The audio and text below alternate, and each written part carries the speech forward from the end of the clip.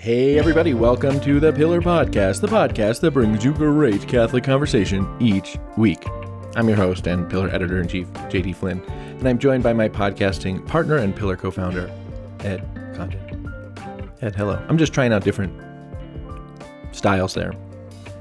I like it. There was a certain bombast there that, it upped the tempo. I think it sounded ridiculous. Why shouldn't we? Well, I mean, the people who talk on the radio, I'm told, often have sort of, an affected forcefulness to their personality that, maybe this is just more professional. Well, I don't know, because I think people who listen to podcasts are not looking for, I don't think they're looking for radio. I don't think they're looking for sort of radio slickness. I think they're looking for us, as we are. Come as you are. As I say. I hope so. I got to meet someone who listens to the podcast yesterday. Someone from our parish whom I hadn't met before stopped by the house and was dropping some things off. Thank you very much. And we got chatting for a little while, and it turned out he was a listener to the podcast. And I told him, and as we do everyone, and I meant it completely sincere, that I'm always amazed that anyone listens to this. So I don't know what people are looking for here. I'm glad they're finding it, I guess. I understand what people. I think this is the best Catholic conversation each week. I listen, buddy. We're trying to. Well, yeah, but I think that of every conversation I have, Okay, I'm just surprised people agree. We are, but also, let's sell the product a little bit here. You know what I'm saying? Okay. Right, so anyhow, right, so you met them and. No, they were just extremely sweet and kind and wonderful and supportive. Not so much, about the Pillar and our work and everything, which was great, but also mostly about, the having of the new baby, which is, moral support, definitely welcome around here right now.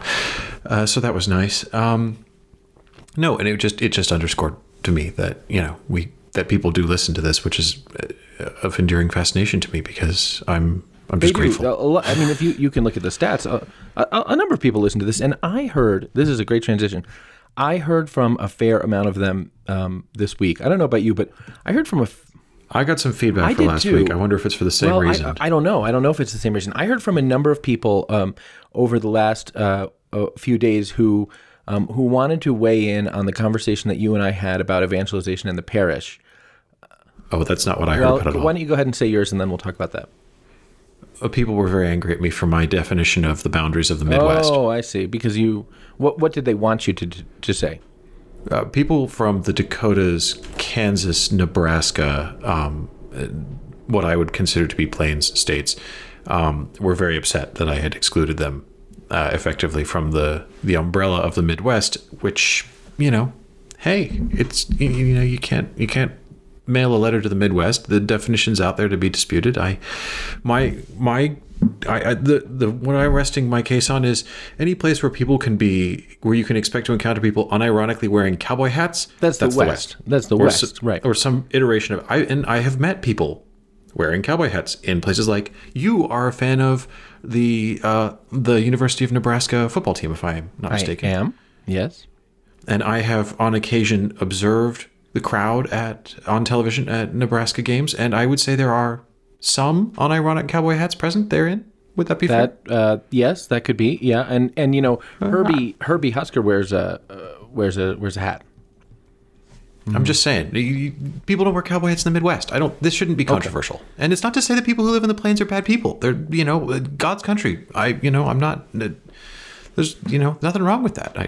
I don't know. I feel like I accidentally tread on a set of cultural toes here that I didn't know existed, and I'm very sorry if I upset anyone with my, with my flippant narrowing of the category of Midwest. It was not my intention. One person wrote in accusing me of being an East Coaster, which I confess really hurt me. And I didn't mean anything by it. I just, with the Midwest has to mean something. It can't mean everything. Otherwise, it means nothing. That's all. Are you feeling kind of tired, Ed? I'm feeling really tired, JD. Because that was quite an excursus on this feedback. I'm sure you're tired, and we can talk about that in a little while. But I did not get as much feedback about the nature of the Midwest as you did, but one person did write to me, a Michigander who wrote to me to cite the Northwest Ordinance of 1787 as the basis for what we collectively call the Midwest. He says the Northwest Ordinance of 1787 is the basis for what we collectively call the Midwest because it provided a path to statehood to all the territories northwest of the River Ohio, which obviously would include Ohio. So he says this means Ohio is most definitely a Midwestern state. Then he says another proxy is sort of the real Big Ten school states. Missouri is lawful but not valid, as he says, which I like. But anyhow, that was that was an interesting idea about the Northwest Ordinance of 1787. It was certainly based upon more than I had based my thesis on or yours. But while I did get that feedback about the nature of the Midwest, most of the feedback that I got from our show last week was about people who wanted to weigh in on the conversation that you and I had about evangelization and the nature of kind of the evangelical mission of the parish. I heard from some people who wanted to point out sort of particular sort of projects of evangelization, people who talked about the Alpha Project. I don't know if you're familiar with the Alpha Project, but the Alpha is that the Alpha Course? The Alpha Course, right? Exactly. Yeah. Uh-huh. Yeah. It was you would see signs for that in lots of Anglican. Yeah, I think it's churches. very popular in the United Kingdom, and I think it's more popular in Protestant context. But the Alpha Course is essentially a sort of course in the basics of Christianity for people who are what might be called seekers, or who are invited to become what might be called seekers. And there's a sort of Catholic iteration of it. So a few people mentioned that to me. A few people sort of reached out to want to draw a distinction that I think is interesting between evangelization and proselytization, which is to say, that evangelization is born out of relationships and the practice of charity in those relationships and the witness which comes from those, which sort of provide credibility for the articulation of the gospel. I think that's true, right? Proselytization, they would say, by contrast, is just sort of something like a guy on a street corner with a Bible sort of saying, repent, the end is near. Kind of like St. Paul. Well, this is the point that I want to make. I appreciated that, and obviously those people aren't here, so I'm going to respond to them without them being here, which I guess isn't fair, but you can respond on their behalf, I suppose, if you're inclined. But, there was a point that a few people reached out to make, which is to say, evangelization is effectively developing relationships outside of our Catholic bubble and developing really sort of loving, sincere, earnest, authentic relationships outside of our Catholic bubble in which the gospel might be credibly witnessed and credibly presented, in which a person is not sort of instrumentalized in a way that they might be seen to be in what could be called proselytization. And I appreciate that. I do think I do think that there's something true about that. And I do think, in any sort of form of evangelization, the person who is hearing the gospel can't be sort of looked at as, a customer or apart from the fullness of their identity and their dignity and their own being made in the image of God. And at the same time, I don't know, because I look at the model of the New Testament, which is sort of to proclaim the gospel in public places. For Paul to go in Athens and elsewhere and to proclaim the gospel in public places in direct and sort of unmediated, open ways. That seems relevant to the mission of Christians in the 21st century. I appreciate the relational point. I really do. And I appreciate the way in which a sincere relationship can become a mechanism for sharing the gospel. And I've certainly, I think, even experienced that in my own life. And at the same time, I don't know, because there is this New Testament model of sort of public proclamation of the gospel. And where does that fit in? I would agree. Speaking as someone who has proclaimed the gospel on literal street corners and in public squares in cities, I don't consider that to be ipso facto proselytization. I would say that proselytization, at least to my mind, takes an abstract view of the people to whom the gospel is being proclaimed. That the goal is, if you like, to effect a juridic conversion. That the important thing is that there is, if you like, a sort of intellectual assent that is given. That it's like, okay, fine, I'll take what you're saying. And authentic evangelization is, of course, to bring people to an encounter with God, to an encounter with Christ, to effect a conversion of heart and the whole of life, that this is what we all want for ourselves. first and foremost, as well as everyone else. So I think that, at least for me, I feel like the distinction is not so much about methodology. It's about intent and how you view the people who are being approached in this. St. Paul, I don't think anyone would say was proselytizing, but as you say, he went to Athens, and that's what he did. He stood up on a street corner and he announced the gospel to the public, and he was ridiculed and hounded out of the city and everything. But a couple of people were saved, and I think that I think maybe is at least for me, a key distinction is that from a proselytizing point of view, you would call Paul's mission in Athens a failure because he did not affect the conversion of the city. But I think Paul would call it a victory for Christ if even one person heard and listened and was saved. And I think the concern for the individual is a key distinction for me. That you talk about the instrumentalization of the person. I think that's important as a distinguishing characteristic of proselytization as a pejorative. Is that it becomes about this is about numbers. This is about bums on seats. This is about taking, if we want to be historical about this, it's about taking the statue of Zeus out of the temple and sticking a cross in its place, and whether anyone actually got much out of the swap is neither here nor there. The important thing is that the swap was made. Whereas evangelization is very much about conversion, is about announcing the fullness of Christ. Yeah. Does that make sense? It does. It does completely. I was thinking about, I was thinking, I'm reading this great biography of St. Francis right now by, I can't remember what it's called, but the author is a Dominican named... No, which Francis I meant? Didn't I say St. Francis of Assisi? No, you said St. Francis. No, well, everyone, it would be my conjecture that everyone else gets, the Seraphic Father need no reference that he is sort of the Francis, qua Francis. Maybe, but my first school was Francis Xavier. My first parish was Francis Xavier, and so sure. St. Francis Xavier is good. Who's he named for? What do you mean? Who is St. Francis Xavier named for? Oh, fine. So, but he's still that would be like same. if there was a kid down the street from me named Beyonce, and I was like, oh yeah, it's like Beyonce. He says, and they're like, oh, the kid down the street. No, not the kid down the street, man. Freaking Beyonce. Hang on. If the kid down the street named Beyonce also went on to be a multi-platinum selling recording artist, I would say there's legitimate... I think that Beyonce too has to. I think that Beyonce has claim to just being Beyonce, and Beyonce too has to make some distinguishing, identifier. You're free to continue with this Francis Xavier erasure if you want, but you have given me through all of this exchange a wonderful excuse to title this podcast "The Two Francises," which is going to get a shed load of clicks, and people are not going to get what they expect. You yourself, though, just a minute ago, you were like, "Well, as St. Paul said, blah blah blah blah blah," and I wasn't like, "Oh, St. Paul of the Cross, St. Paul Miki and companions." Why? Because he's the guy who gets the name. Well, if you're in the Bible, I feel like that's just... Come on.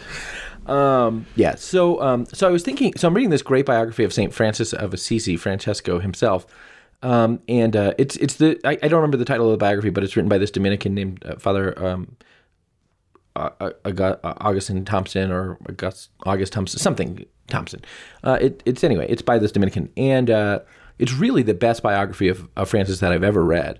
It's just fantastic. I would encourage everybody to get it. It really sort of delves into the humanity of the saint, the motivations and perspectives of St. Francis that I think are often sort of glossed into something far more rosy by a lot of hagiographies, or turned in various ways by people who sort of want to make St. Francis of Assisi into the sort of the garden statue of their particular set of pet causes or whatever.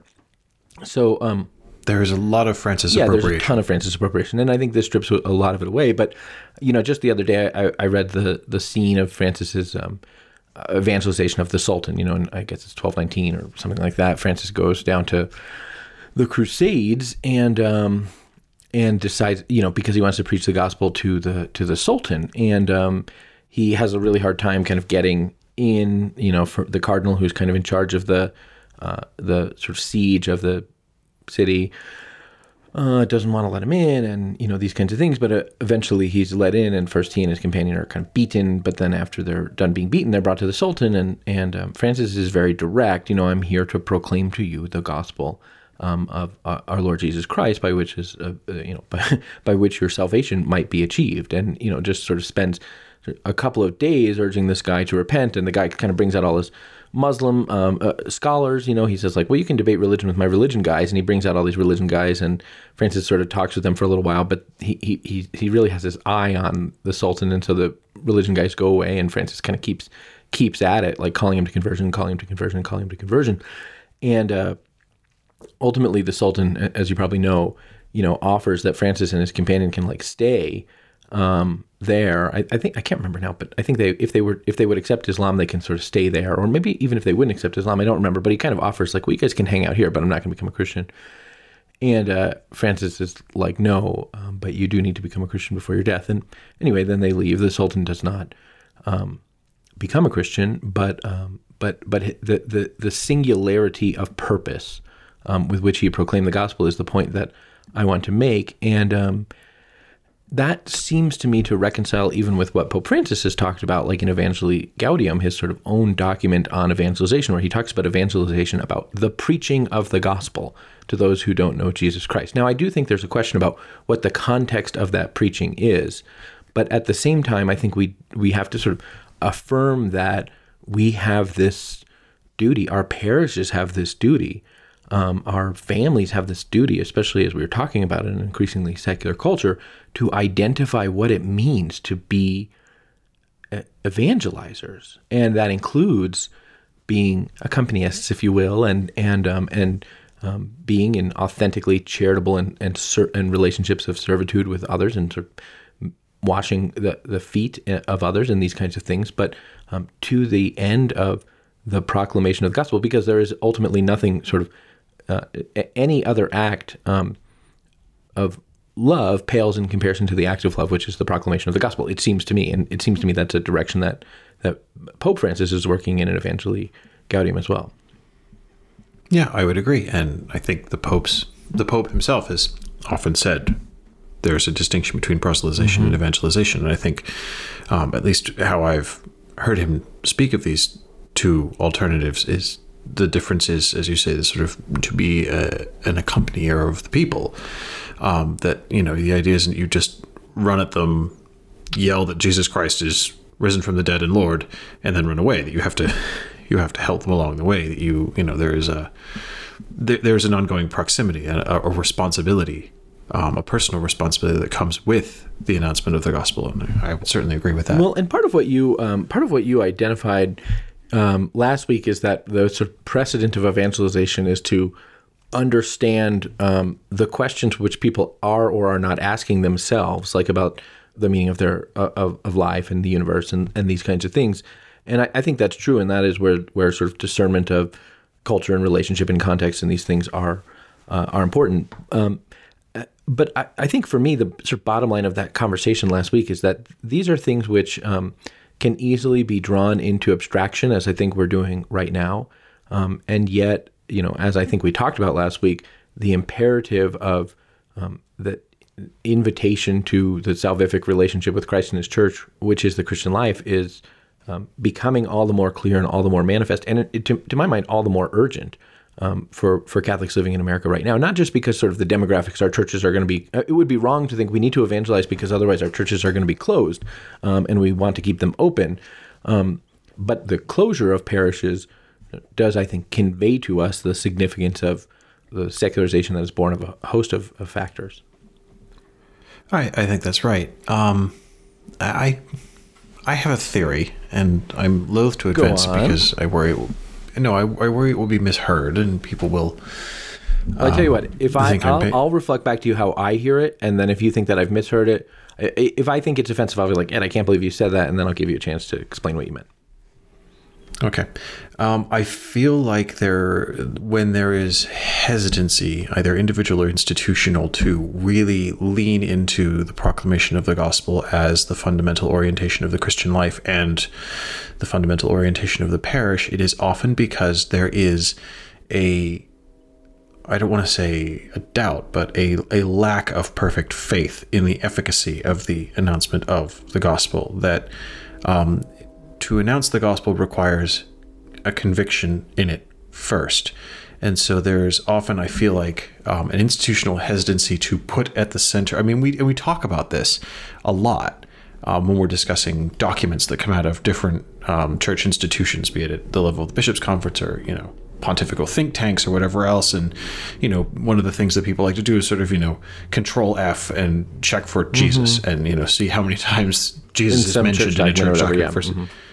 Yeah, and often it doesn't get much of a look in compared to other rather more secular keywords. But I mean, you would agree that kind of proof texting is like a I would agree that's not helpful, but I'm saying that this is the mentality behind it, that we talk about the absence of the proclamation of the good news from an institutional perspective. I think sometimes what's there is a lack of confidence that actually putting the kerygma in the middle of everything will be viewed as, slightly either jingoistic or unhelpful. That it's like, well, yeah, fine, that's, that's the thing you say, but we've really got to get serious here. And to get serious, we need a plan. And the plan needs to be somewhat more mechanistic, somewhat more abstract, somewhat more, jargonistic or whatever it is. It sounds to me like what you're saying, and maybe I'm mishearing you, but it sounds to me like what you're saying is Catholics are reticent to do something called evangelization because they don't have confidence in the possibility that it will be that it will bear fruit, and perhaps that means they just don't have sort of confidence in sort of the confidence that they think they do in the gospel qua gospel, even working in their own lives, or the power or presence of the Holy Spirit or something like that. I don't. That's what I'm hearing you say. Perhaps it's not what you're saying. It's not quite what I'm saying. It's certainly not what I'm trying to say. Then you can fix it. Well, or you can say it differently. I'm sure you said it well. Go ahead. I do think there is sometimes in evidence a lack of confidence in the efficacy of the proclamation of the gospel on its own terms. That there sometimes feels like a cultural aversion to just saying, well, what are we going to do? We're going to proclaim Christ, and that's the answer. And I feel like often people say, well, but we got to have something behind that that's a little more mechanistic. I don't know. That the evangelizing zeal that I think Pope Francis talks about a lot requires a particular kind of faith in the power of the announcement of the gospel.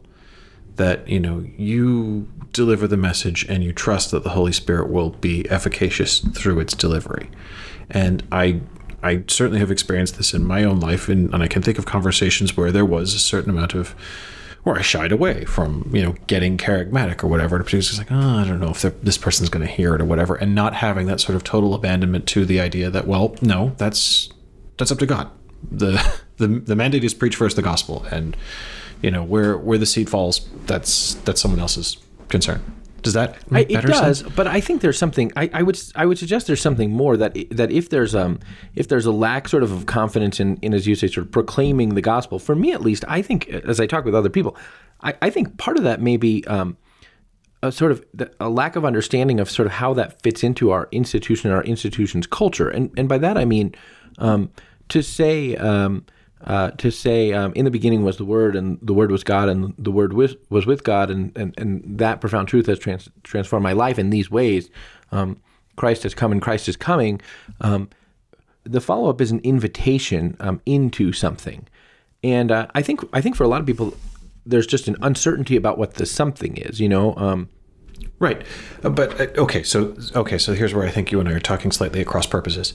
Is I don't mean that you just announce the gospel and there doesn't need to be the sort of things we were talking about last week to follow up on how you accompany people in the process of hopefully entering the church or whatever. I'm not saying that. Sure, we talked about that last week, but I'm saying that even putting the idea of the announcement of the kerygma, the announcement of Christ, at the heart of everything the church does, even internally, I think sometimes is just not as explicit or as central as it could be. Well, tell us a story. I mean, modern man listens more willingly to witnesses than to teachers. So, Ed, tell us a story. Okay, so there was one occasion. This was, I don't know, what year is it? It's 2021. It's still 2021, right? It's 2021, yeah. Okay, I'm really tired right now. This would have been, I don't know, 2013, 2014-ish, give or take. And a group from my parish was doing evangelization, wanted to do popular evangelization, specifically popular evangelization during the Easter season in the Sundays following Easter, to make an attempt to announce the gospel, to announce the resurrection of Jesus Christ in the season of Easter. And we thought about different ways we could do it, and what we ended up settling on was we went to the city council in a city and we said, you have this park. We understand that it is possible to have public events in the park. We would like to have a public event in the park. We would like to have it for an hour. We would like to have it on these 5 Sundays for the same hour each week. And we'd like to have permission for a stage of modest height and a sound system. And they said, sure.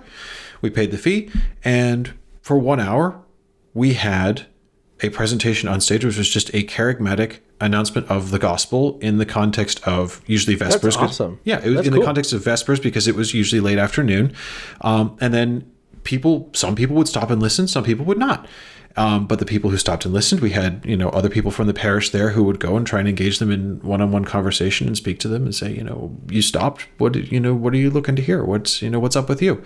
And to give, their own experiences of the faith, to give their own experiences of life, and to see what came of it. And then if people wanted, to bring them to the nearby parish to meet with the priest to start, a sort of quasi-RCIA catechesis. That's really cool. That's what I mean. It's like, and did anything come of it? Yeah.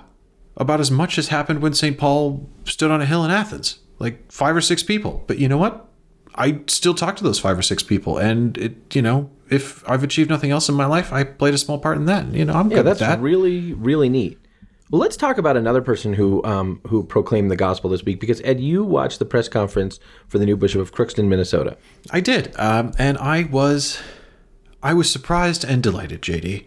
What happened was Bishop Andrew Cousins, heretofore Auxiliary Bishop of the Archdiocese of St. Paul, Minneapolis, arrived in Crookston for his sort of first press conference, and this was on Monday. This is on Monday, and there was some discussion and more than a little acknowledgement of the difficulties that have faced the Diocese of Crookston in the last months and years, where there was a very long, in fact, the first Vos Estis investigation of a U.S. bishop, and it ended up in that bishop's resignation at the request of the Holy Father.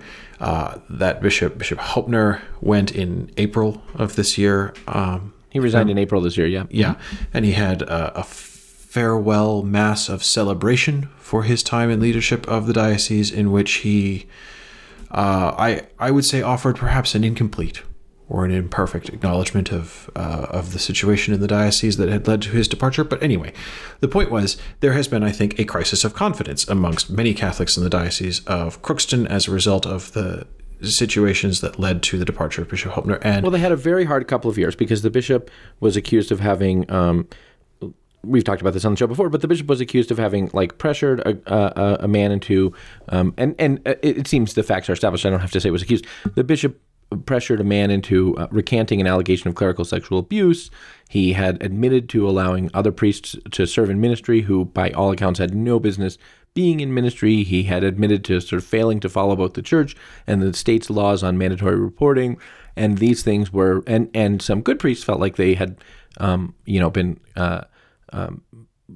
their ministry in the diocese had been severely limited. And these things had been dispiriting for many, many people in the Diocese of Crookston, and were fairly divisive, I think it's fair to say, for the priests of the Diocese of Crookston. And so, people were renting billboards that said we need a new bishop and stuff. And so by the time of the resignation of the bishop, the diocese was really hurting. The bishop indeed did say, I'm sorry if effectively, I'm sorry for any failures that I made, without sort of owning or naming or identifying those failures, and said that at his own farewell mass, which he threw for himself. So by the time a new bishop was announced for the Diocese of Crookston, which happened on Monday, there was a lot of hurt and discouragement among the Catholics in the Diocese of Crookston, and probably some people suffered crises of faith from that. Right. And for a new bishop coming in, which is what Bishop Cousins is, I watched the press conference, and I was expecting, and would not have been shocked or particularly disapproving of, if he had done what I would have expected any bishop walking into this situation to do, which is to stress the importance of listening and learning lessons and bringing in new policies and how you're going to rebuild trust from the ground up by, really hearing, all the different sides of the thing, and, investigations and all of the sorts of things. And he talked about some of those things, and he talked about them very well. But what really struck me was he said, and I quote, "The main thing I would say is this: Jesus Christ is Lord. He is the Lord of our time, and he is the Lord of every time, and he always answers prayer." I was just like, what a great answer. And it wasn't just that he said those words, it's that he said them with conviction. That when I was watching this, I got the impression that he really believes that the answer to the problems facing this diocese into which he is coming will be primarily addressed by faith in Christ. And he seemed really to sincerely believe that. And I found that incredibly encouraging, because that is, of course, what I would like our bishops to believe, and how I would like our bishops to respond even to very difficult situations. Now, Bishop Cousins went on to talk about his experience of managing the sexual abuse crisis in the Archdiocese of St. Paul, Minneapolis, of which he's had considerable experience. He has a long and established track record of working with victims of abuse and, all that other sort of stuff. So he's got that resume too. But I was just really surprised and encouraged to hear a bishop putting first the announcement of Christ. I just thought that's, you don't see that very often. That's why it jumped out at me. Yeah, and that's what I was trying to say earlier about saying, the ability to put with confidence in the center of our discourse in our ecclesiastical life, the announcement of Christ first. And the reason I know it's not done as often as it could be is because when I do see it done, it's surprising. Yeah. That's right. I didn't watch the press conference because I had to do something else. But a priest in Crookston, actually 2 priests in Crookston, texted me later that day to say that when the bishop met with his priest, he had a meeting with the priest of the Diocese of Crookston, that when Bishop Cousins met with his priest, effectively the first thing that he told them is, he effectively, in acknowledging that there needs to be change in the diocese, the first thing that he told them is what will catalyze that change is when all of us are making a daily holy hour. I heard that. I heard that. An invitation into prayer. And again, I think, the point that you're making, like, even we could say, oh, that's interesting. He's is Bishop Cousins purporting to evangelize his priests? Yeah, why not? Why not? Right? Why not? Right? If Bishop Cousins judges that what his priests need is a call to a deeper a prayer life, a deeper life of intimacy with Christ, then why not? Right? Of course, that he would be. Well, and what priest wouldn't want that call from their bishop? That's the call I would want from my parish priest. I just assumed that it would work up the food chain. Yeah. I heard a lot of priests say that what it expressed confidence in, that, or not a lot of priests, the 2 priests who texted me, but I heard the 2 priests who texted me say that what sort of encouraged them about it was precisely what you're saying, this sort of visible and manifested faith that the spiritual life of the priests of the diocese would have tangible and immediate and preeminent, effect on the life of the diocese, and therefore that there's a certain kind of preeminence to discipleship with Christ that comes ahead of all the other things that one could say might be useful for reform, whether those are sort of programmatic things or whether those are kind of, sort of the listening sessions, as you say, or fraternity or any of these other things. But no, the thing which will precede all of those things, they heard was intimacy with Christ. And for some of them, that was deeply encouraging. Now, for some, perhaps that was terrifying because not all seed fall, because some seed falls on rocky soil, even among a presbyter. So for some, perhaps that wasn't heard or whatever, but I think there were some for whom it was really meaningful. Now, you transitioned into talking about the appointment of the new bishop of Crookston, Minnesota, which is really interesting for a couple of reasons. One, the former bishop of Crookston was the first bishop to be investigated under the norms of Pope Francis of Vos Estis Lex Mundi, and the first to resign under the norms of Pope Francis of Vos Estis Lex Mundi, and therefore the new bishop of Crookston, in a certain way, carries the obligation of, will have, I think, a spotlight on him as he begins, which is extremely unusual for the bishop of a very small diocese in northwestern Minnesota, but we'll have a spotlight on him as he begins, precisely because there will be a question about how will he respond to what has happened in the diocese. So that effectively the response was to walk into the press conference and to sort of say, to proclaim Christ, as it were, I think is all the more all the more significant, or may well set a template for something that we've sort of been talking about for a while, which is sort of, will the crisis of the last few years be the catalyst for a deeper kind of ecclesial renewal? Yeah, and I mean, in the same way, another project that Bishop Cousins has been working on is he's the guy, at least as I understand it, who's been quarterbacking the program for a national Eucharistic revival. Because he's the chair of the Committee on Evangelization and Catechesis. So while he's been the chair of that, that's been his right thing. Yeah, and this to me, and this has been sort of the not quite as the somewhat overlooked parallel to the document on the Eucharist, the so-called Eucharistic coherence document that the USCCB have debated whether or not they should have, whether or not they should draft, whether or not they should publish, and they'll debate it again next month, whatever. But to see that these two things, are an example of parallel necessity. One is sort of explanation, exposition, intellect, programmatic theory, if you like, and the other is the experiential living of the faith, the confidence in the sacraments, the confidence in the gospel, the joy of all of this. Pope Francis speaks about the joy of the gospel, that, this is the sort of thing you get, or hopefully you will get from a program of, a Eucharistic revival, that, the source and summit of the Christian life is the source and summit of joy in the Christian life. So I found that an interesting side by side, that you can have all of these things that we're talking about after Vos Estis, of proper mechanisms and structures and lines of reporting and legal reforms and all that stuff. But we've said all along, the thing that's going to make all of this go is the people who use it. That no legal reform is going to can reform character.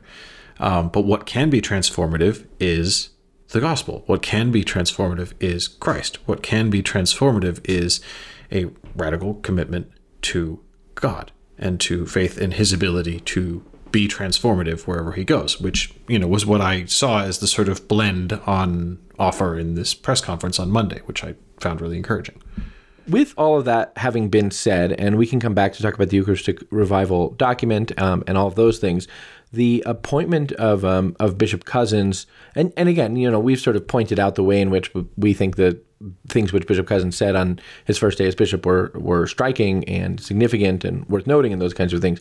The man is going to have I think a tough row to hoe, because the diocese is not without real and serious sort of challenges internally, and the challenge of any bishop in a rural place is in small rural diocese is to be able to make use of, identify and make use of the gifts of the people who are there, and the challenge of just fewer people means sort of fewer hands for the labor often, and it can be hard therefore to encourage vocations and those kinds of things, but it can also just, I think, probably be hard to sort of encourage the apostolic work of the church. And so, obviously there is the sort of the residual dysfunction that comes from a bishop who had to sort of resign under scandal, and the way in which the presbyterate is likely divided by that and those kinds of things, but then also just the challenges of being a small rural diocese with limited resources in 2021, and especially in Minnesota, where dioceses have been, where the sexual abuse crisis has been especially prominent. Although Crookston, I think, is one of two dioceses in Minnesota that has not declared bankruptcy. So it's got that going for it. But so he's not the man is not going to be without I think serious and significant challenges, and some of them are evangelical and apostolic, and some of them are administrative, and he will rise to them or not rise to them, I suppose.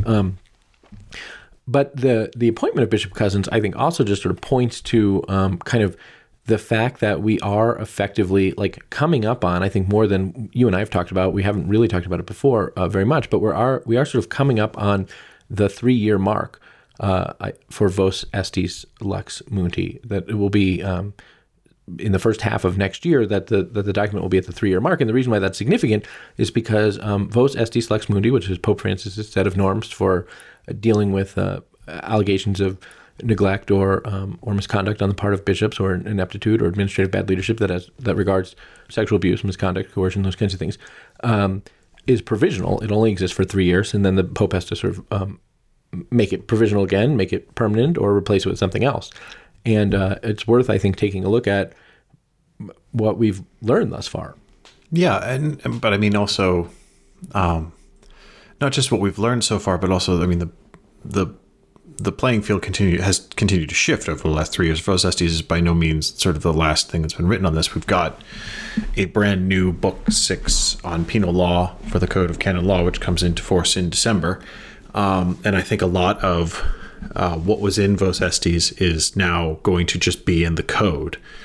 And I think I'm trying to put myself back in the headspace I was in when I was reading Vos Estis for the first time, and some of the questions I had about it, because a lot of it was, at least as I recall, my initial reaction to it was there were some parts of it which were very clear and very good, and some parts of it didn't make total sense, or at least didn't hang together with some of the other canonical issues and sort of statutes that were in force. And I think as a sort of investigative charter, Vos Estis did look to hold water at the beginning, and I think broadly speaking has, that we've seen a lot of investigations convened under the norms of Vos Estis.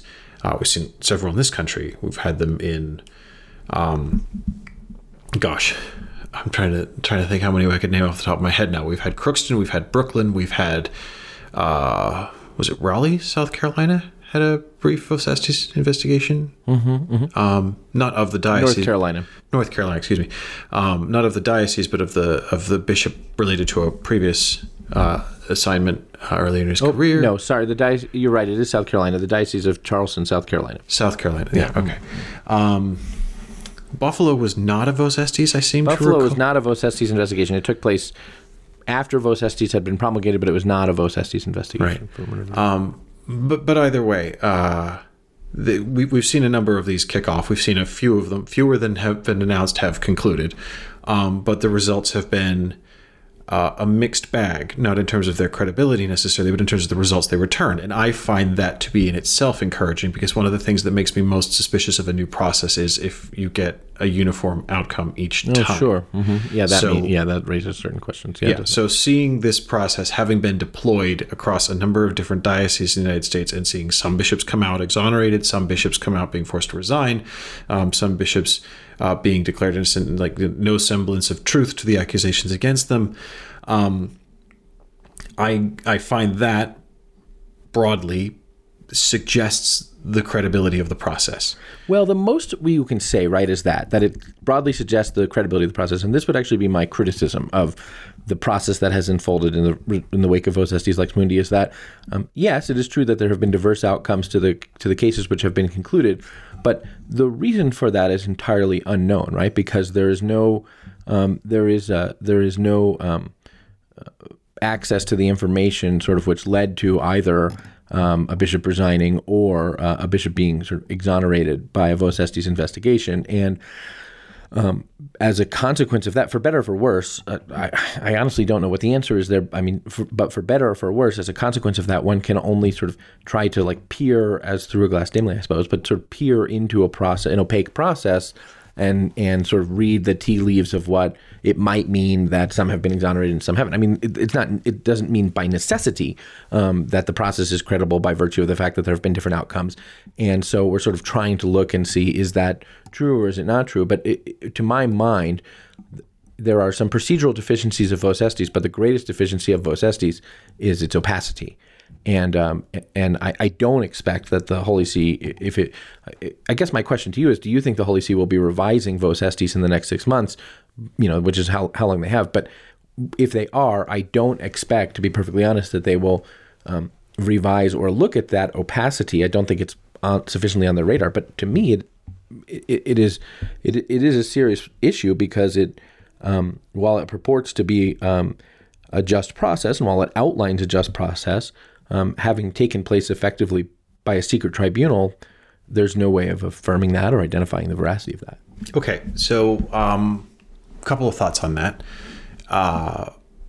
Short answer to your first question, do I think that Vos Estis will be substantially revised in the next 6 months? I don't know about substantially, but yes, I do think it will be revised before it's reauthorized, because I think there will be a stripping out of the articles in it that sort of appeared to constitute new delicts in the church and that have since been folded into the new book 6. So I think you will see that removed and it will just simply be redrafted to defer to. That's a reconciliation revision, right? Yeah. I mean, that's just to say, well, we have a different law now that covers this, so we don't need this law. So I think that it will be, the Vos Estis will be revised down to be more narrowly focused on what I think was its primary aim at the time, which is a sort of investigative procedural charter and how-to.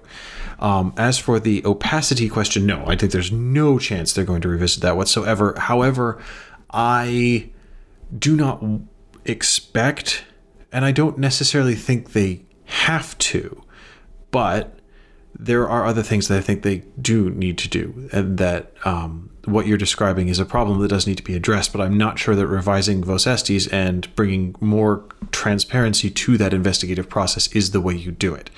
And I tell you for why. One is, if looking at sort of outside of the canonical sphere, if there is an extended investigation into a person following accusations and no charges are brought, it is not expected that every interview or process of that investigation is made publicly available by law enforcement. Nor necessarily should there be. There are questions of rights to people's good names, things like that. I think there is a question about how much transparency you can expect from the investigative phase. And I don't know that I'm necessarily 100% invested in maximum transparency in the investigative phase. I don't know that that's what it's for. On the other hand, one of the things that was shown by the Crookston example that I was dissatisfied with and had hoped that in the post-Vos Estis world we would see an end to was exactly how it concluded, which was you had an investigation, reported to Rome read the investigation, it accepted the conclusions, and the bishop resigned. And that to me was the problem, was not anything that was done under the norms of Vos Estis or how it was done, it was what was done afterwards. And what was done afterwards was the bishop was invited to submit his resignation by the Pope, and he did. Now, what I think would serve the interests of justice and transparency is if you then said, well, hang on, if there has been effectively, because this is what we're talking about, a criminal investigation which has resulted in, grounds for indictment, that should then lead to a proper process. That should lead to a judicial process. That, what I sometimes refer to as the method of the ecclesiastical pearl-handled revolver should be taken off the table. That, if you've had an investigation into a guy, you've established that he's broken some laws, and there's a penalty or punishment that should be imposed for that, including, for example, deprivation of office, then you have to see that through to the end. And it's in that process that transparency comes in, that you say, these are the formal charges, this is the formal return of verdict, this is a summary of the proofs that were laid against and why they were deemed credible, and this is the penalty imposed. That where I think any process loses its loses confidence, loses the confidence of the people who are supposed to have confidence in it, is when you say, well, the process is secret and the result is summary. And that's the problem, I would say it's the result. Now, if you have, for example, a bishop who's investigated for the violation of various norms related to the handling of allegations of clerical sexual abuse, and the bishop is the subject of reports in media, for example, outlining the claims of various people in the diocese saying, well, this is what happened, and there needs to be, I think, an answer to that. It's not sufficient for the bishop to just resign at the end of it. That doesn't, or to be exonerated at the end of it, right? Or to be exonerated at the end of it, right? So if there are sort of publicly known allegations of misconduct or acts of omission or acts of subreption or whatever, and for them to be judged to be sort of insufficient for action or not to lead to a resignation or something, it does not seem sufficient even to sort of answer that way and say, well, we looked into that and it wasn't credible, period, in terms of sort of giving any confidence that there was a fair shake at the thing, if indeed things, if indeed things are public. Now, I guess I don't agree with you. I appreciate that. I appreciate the challenge of making public in a sincere way, and I say this sincerely. I appreciate the challenge of making public sort of even publicly known the investigative phase, the initial investigative phase of a process in response to an allegation. That making that known has consequences for the long-term sort of reputation of a person, and that there may be an allegation that which is simply not true, and these kinds of things. At the same time, it seems to me, and look, I have not argued sort of consistently that everything that is done in the life of the church must be done openly. In fact, I have argued frequently that USCCB meetings would be far more effective and far better served by taking the television cameras out, that would lead to, I think, a serious sort of improvement in the outcome of USCCB meetings on any number of fronts. So I'm not sort of just saying every single thing that happens must happen with sort of total transparency, as it were. However, I think that there is a virtue to erring on the side of transparency about the existence of a process than to sort of being I think that I don't think that the Congregation for Bishops would say we're being secretive, but then to appear to be being secretive at a time when there is sort of concern about the integrity of judgments made in the absence of sort of observation. Let me meet you halfway here. Let me offer an olive branch. Let me offer a partial reconciliation of this. I would think it would be greatly helped if the institutional church, not least the Congregation for Bishops, was a little less squeamish about talking about it. Mm-hmm. So I think a lot more would be forgiven in terms of demands for total transparency in the investigative process if they didn't insist on behaving like every time Vos Estis was invoked, it was basically double secret probation. Right. Yeah. And you had to drag, as we have on more than one occasion, kicking and screaming out of them in acknowledgement that, yes, there is even an investigation taking place. Right. That kind of ridiculous NKVD, we're not, we're the boogeyman in the night and you're never going to know who we're investigating or about what or why. That is unhelpful. Right. I think that you could have a lot more buy-in to the notion that, well, this is an investigative process. We're seeing if there's anything here, and no, we're not going to give you a blow-by-blow of what we find or who we talk to. It would be a lot better if they were simply a lot more forthcoming about saying, yes, there's been a complaint or 19 complaints. And we are having an investigation, and the investigation is being done by this bishop, and we'll let you know when it wraps up. That alone would, I think, be incredibly helpful. We'll let you know when it wraps up, even with a sort of 3-point summary of what was alleged and what was found. Yeah, and I mean, for example, looking at the one that was closed recently on Bishop DiMarzio in Brooklyn, that they returned a decision that it did not meet even the semblance of truth, that in canonical language, the accusations against him were manifestly false or frivolous. Mm-hmm. And that's, I don't need a lot more detail to figure out what was deemed to be the outcome of their investigation into the accusations against Bishop DiMarzio. That is fairly definitive. Mm-hmm. I don't have any information about how they got there or how they evaluated it, but at least there's no ambiguity about what they decided. It's not that they thought he was a little bit guilty of some things, but maybe he didn't quite rise to the level. To say manifestly false and frivolous, okay, there's clarity of result there, if not methodology, and I'm reasonably happy with that. It'd be like going to the FBI and saying, well, what did you find? We found absolutely no grounds to charge anyone with anything here. Well, why? Who'd you tell you? It's like, I don't need that. Like, if there's a gray area, then yeah, I think that does need to be a little bit better explained.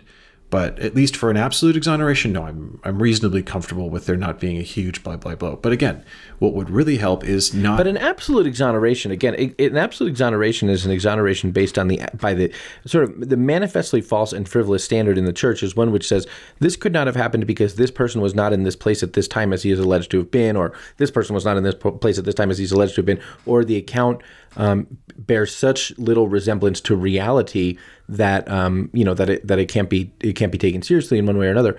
And I don't think that giving some clarity about that, this was judged to be manifestly false and frivolous because while it was said to have taken place in a parish in New Jersey in 1974, in fact, from 1970 until 1981, this priest was assigned to Rome, and therefore there's no semblance to. I don't think that like some summary of the impossibility of the thing isn't helpful to explain why a conclusion is reached.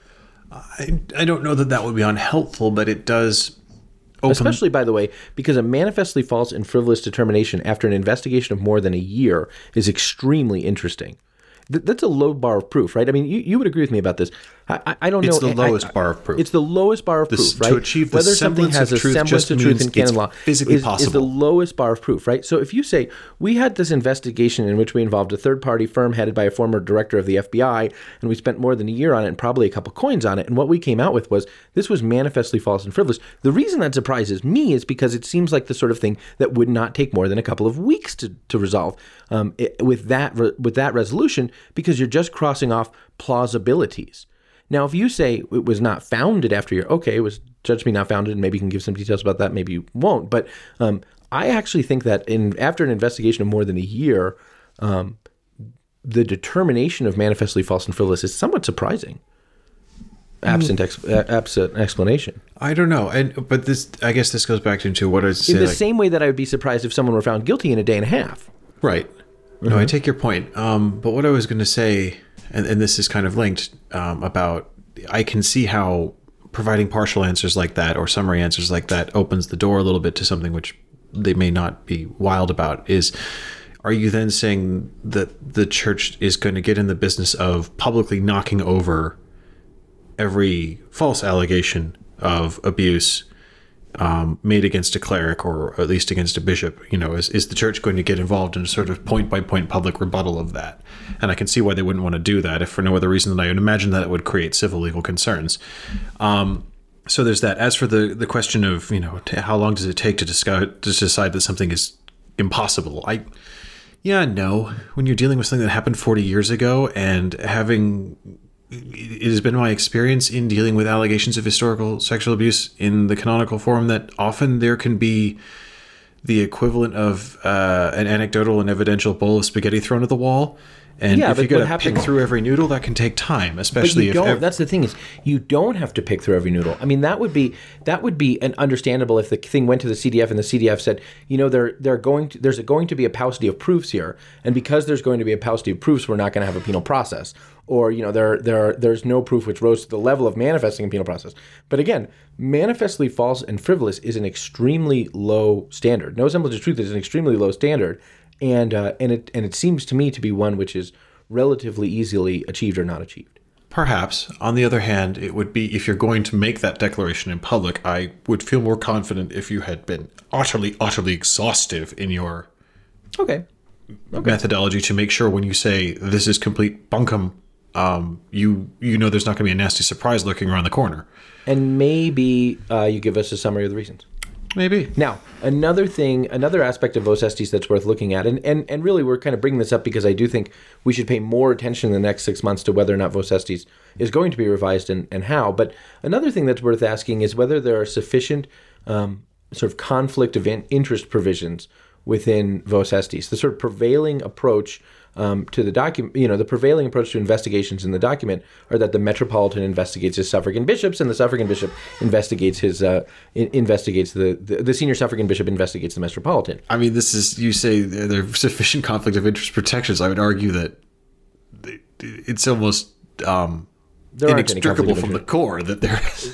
Right. In fact, what and maybe this wasn't recognized. I mean, I don't want to assign bad motives here. I think maybe this wasn't just thought through, but it does seem to me that one inevitable consequence of Vos Estis Lex Mundi, where the archbishop of a metropolitan province who is going to be investigating his suffragan bishops inevitably has a set of personal relationships with him, which complicate the investigation, and for better or for worse, allow for the possibility of questioning the integrity of the investigation, just by virtue of the nature of the relationships. There is that, but I mean, this was a very contentious issue when Vos Estis was being thought about. And in fact, before we knew Vos Estis was going to be a thing, when the USCCB... When the metropolitan model was proposed by the USCCB. Yeah, and it was what was effectively the metropolitan model, which is effectively what we have in Vos Estis, or at least the preference for the metropolitan model, the presumption of the metropolitan model, absent a decision otherwise by Rome, that this is just more ecclesiologically in line with the church's hierarchical structure. But again, you can't... I mean, yes, the relationships are there. They are always there. They are going to create, in some cases, problematic conflicts of interest, or at least the suspicion that this was not necessarily done with quite the objectivity that it could otherwise have been. But on the other hand, that's kind of what the metropolitan model of ecclesiastical provinces is it that's how the food chain works. And to look at trying to erect something that's sort of totally outside of it, it's like, well, that to me, I wonder if we're saying is, well, yeah, we have these things called metropolitan archbishops, and we have these things called ecclesiastical provinces. We have these things called suffragan bishops, and we expect those to be coherent units with relationships of mutual responsibility and trust, but not when it matters. And I mean, maybe that's true. Maybe there is no, at least in the current climate, credible way in which you can rely on the metropolitan model, so-called, to deliver a result that nobody's going to raise an eyebrow at. But I don't know that it's reasonable or probable to expect that there's going to be anything else on offer. Yeah, I don't think that there will be, but it's worth talking about because good governance actually, good governance and good sort of the metropolitan archbishop is not precisely responsible for governance, but is responsible for sort of coordinating the possibility of pastoral action among the dioceses in his province. It's an elder brother role together. It's an elder brother role to bring them together to discuss burgeoning pastoral problems. And I'm not reading that from the code, so if I didn't say it quite right, I'm just saying it. The metropolitan effectively kind of like brings the guys together to talk about what's going on, and they do have some formal things. They work together to submit names for prospective bishops in the future, and theoretically he could call for a council. I think couldn't he call for a provincial council? Yeah, provincial council. Yeah, mm-hmm. Yeah, he could call for a provincial council. So those kinds of things, but good sort of leadership in those ways presupposes good relationships, right? I mean, a good metropolitan necessarily has relationships, positive and meaningful relationships with the bishops of his province. And one of the reasons is that it's his responsibility to let the Holy See know if anything's going on with the guy, like if he's doing okay and if there's anything the Holy See needs to attend to and these kinds of things. So that necessarily presupposes real fraternal, deep, intimate relationships. And those are the kind of relationships I think we want bishops who live near each other to have, real fraternal, deep, intimate relationships. But good investigation and good sort of judiciary action presupposes a distance. And so the notion that the person who is best equipped for fraternal collaboration, support, and coordination is also best equipped for the cold, dispassionate sort of distance of investigation seems to me to be flawed. Now, a lot of people would say, yeah, but the metropolitan who's charged with investigating a bishop in a vos estis investigation isn't actually the one like walking around with a magnifying glass, kind of looking for clues or interviewing people or whatever. It's just his job to coordinate it. Is that always the case? One, we don't know because there's no transparency. But two, it is his job, if he has third party people do the investigation or whatever, it is his job at the end to read the report and write a vote to Rome with his assessment of the thing, and that assessment in Rome is going to carry some weight, as the vote of a bishop always does, is going to carry some weight. And so I don't think that this is going to change. And I think you're right, Ed, no matter what sort of the structure of vos estis would be, that it's going to raise one kind of eyebrow or another. At the same time, I do think that structure, the experience of the last 3 years suggests that structure lends itself to a certain kind of criticism that could be avoided. You know what I would welcome? What? An end to the clericalist presumption at the heart of the problem you are outlining, which is that only a bishop ultimately can investigate a bishop. Now, do I want to see a national lay board charged with overseeing? No. I think that would be ecclesiologically alien to the hierarchical constitution of the church. I wouldn't support it. Didn't support it in 2018. Don't support it now. But if you wanted to talk about an independent provincial office of promoter of justice. Yeah, there we're talking. Now so the promoter, we're talking my language. Cool. The promoter of justice is effectively in canon law is the person responsible for bringing forward the potential charges of a delict, a canonical crime, among other things. So if you sort of so he's effectively the public prosecutor of the diocese, and in most places the promoter of justice role, although it exists on paper and probably someone's appointed to it, is not sort of robustly, utilized. Well, and this is something I have said right the way along about diocesan review boards and their sort of mission creep to turn into both prosecutory bodies, investigative bodies, and juries. And that I don't like is it often takes the place of the promoter of justice's role, and that if dioceses had a robust and well-developed office of promoter of justice who was the first port of call when there was an accusation, or at least the canonical first port of call. I think if dioceses were comfortable with using that model, which is I'm not suggesting they invent it. That's what the code calls for. Then I think there would be a lot more of a comfort level with, well, yeah, we have interdiocesan marriage tribunals in this country. We sometimes have provincial marriage tribunals that are formed, either at the state level or at the provincial level. And to say, well, actually, no, what we're all going to do is we're all going to chip in and we're going to have an independent promoter of justice's office to deal with this sort of stuff. And then no one of the bishops can step on the report or fire him or whatever else. And I got no problem with that. I think that would be cool. Yeah, I think it'd be very cool. It reminds me of, what I would welcome? I would wish that in the we have seen and talked about the questions for the local phase of the Synod on Synodality, which are about sort of the church's evangelizing mission and teaching office and sanctifying function and these kinds of things. But I would wish that in the context of the Synod on Synodality, there was more consultation about the church's legal and disciplinary structures. Because I got some things. I got some ideas. We have a show for them, but I would like them to be on the record in some way. You know what I'm saying? Yeah, I agree. I don't think that if either of us walked into the Synod on Synodality and said, like, well, we want to talk about the revision process for Vos Estis Lex Mundi ahead of its confirmation at year 3, we would get a whole lot of a hearing. On the other hand, I don't think we would get a lot of pushback on whatever ideas we said, and therefore they'd be presented as the diocese believes that X, which would not be a bad thing. Maybe you wouldn't in your diocese. I suspect whatever contributions I tried to make in my diocese would not be adopted passively or actively as the de facto opinion of the diocesan synodal process. Maybe I'm misreading that, but that's just my guess. So we have talked a little bit about evangelization. We have talked a little bit about the new bishop of Crookston, Minnesota. We have talked a fair amount about the possibility of revisions to Vos Estis Lex Mundi. And before we go, Ed, we got to talk about the baby. How's the baby? The baby is fine. She has all of the, I gather, the usual temperamental issues that newborns come with around feeding and wanting to be held and sleeping at irregular times. And she's done a very good job at sort of affecting an existential whole of life change. I'm very tired. I have a long series of ever renewing bureaucratic responsibilities that come along with having a new child that I am struggling. Just like getting the baby enrolled in insurance and that kind of stuff. It's interesting. What I find interesting is it has proven much faster to get her a social security number than it has a birth certificate, which says something about DC local government, I suggest, but we will see. It's just a lot. And nobody ever tells you stuff. Like, this is the thing that we've discovered is it does take, I don't know that I believe in the adage that it takes a village to raise a child. I think there's more hippie nonsense than not in behind that whenever it's invoked.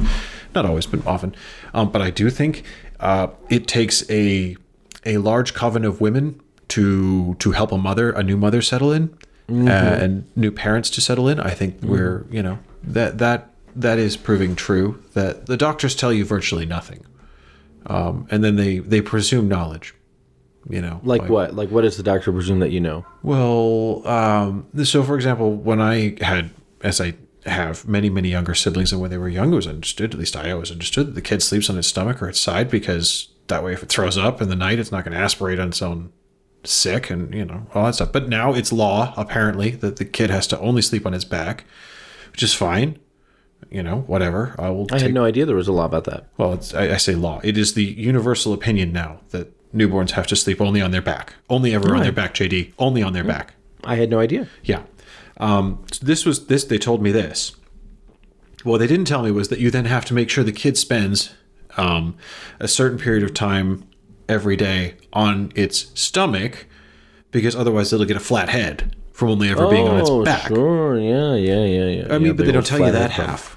Oh, sure. They just presume that the pediatrician just asks you snotty questions about it and sort of infers knowledge. And it's like, have you been putting the baby on his stomach every day? Well, no, why would I do that? The kid can't lift its own head. It goes into a fury if you do that. Why would I do that? You usually know what they want you to say. You just say it so they can check their boxes. Yeah, I know, but you told me the other day that you were coming to the realization that the kind of tired you are feeling might not be a transitory condition, but a permanent condition, or at least a deep-seated condition for you. Yeah, that's the hardest part. You do the adrenaline thing. Like the first week was adrenaline, and the second week was still more or less adrenaline, although with some pretty interesting hallucinations thrown in there in the dead of night, whatever, but you're running on fumes. But you tell yourself, we just got to get through this. And then my experience of week 3 has been slowly the reality starts breaking through. It's like, no, there's no getting through. Like, this doesn't end. And welcome to parenthood. But I was going to actually say welcome to the suck, but either way, yeah. But it's that there's no escape. There's no escape, JD. And let me clarify what I mean by absences. No, there's that. Absences. And those I have been deploying those, and that's great. But when I say there's no escape, it's not that I mean there's no escape from one's family, because I don't want to escape from my family. Let me be very clear. But there's nothing that you can. There's no outlet to reassert control over a part of your life to make you feel like you've got your hands around something. Like, so for example, like all I would really like to do, and I've told you this for the last week, is like what I really like to do is just, be able to work for a couple of days, normal office hours, and, get some stuff done. Feel like I've, pushed a rock up a hill that stayed there. But you can't do that. There's no doing that. Like there's no escape from the feeling of constant bewildered merry-go-round crazy. So that's how I'm doing. Well, I would say, I do want to say, there is nothing better than being a parent. In my experience, I have experienced no, and being a parent with your wife, I have experienced no joy as profound or as meaningful or satisfying as the prospect of, as the invitation into the fatherhood of God the Father. Sure, your fatherhood is an invitation to God the Father, and there's nothing more meaningful than that. There will be nothing more meaningful than that in your life, in my life, and there is a way in which that participates in the Trinity in a beautiful way. And being a father is just really, really fun, but it is enduringly hard. So get used to it. Yeah, I'm used to being able to give laser-like attention to things for periods of time. Yeah, forget about it. Yeah. Yep. And that's the hardest part. Yeah. Well, thank you, dear friends, for giving laser-like attention to us. The Pillar Podcast is a production of Pillar Media and Ed and JD Production. I'm your host and Pillar Editor-in-Chief, JD Flynn, and I'm joined by Ed Condon. Ed, get some sleep. Not likely. I got a newsletter to write.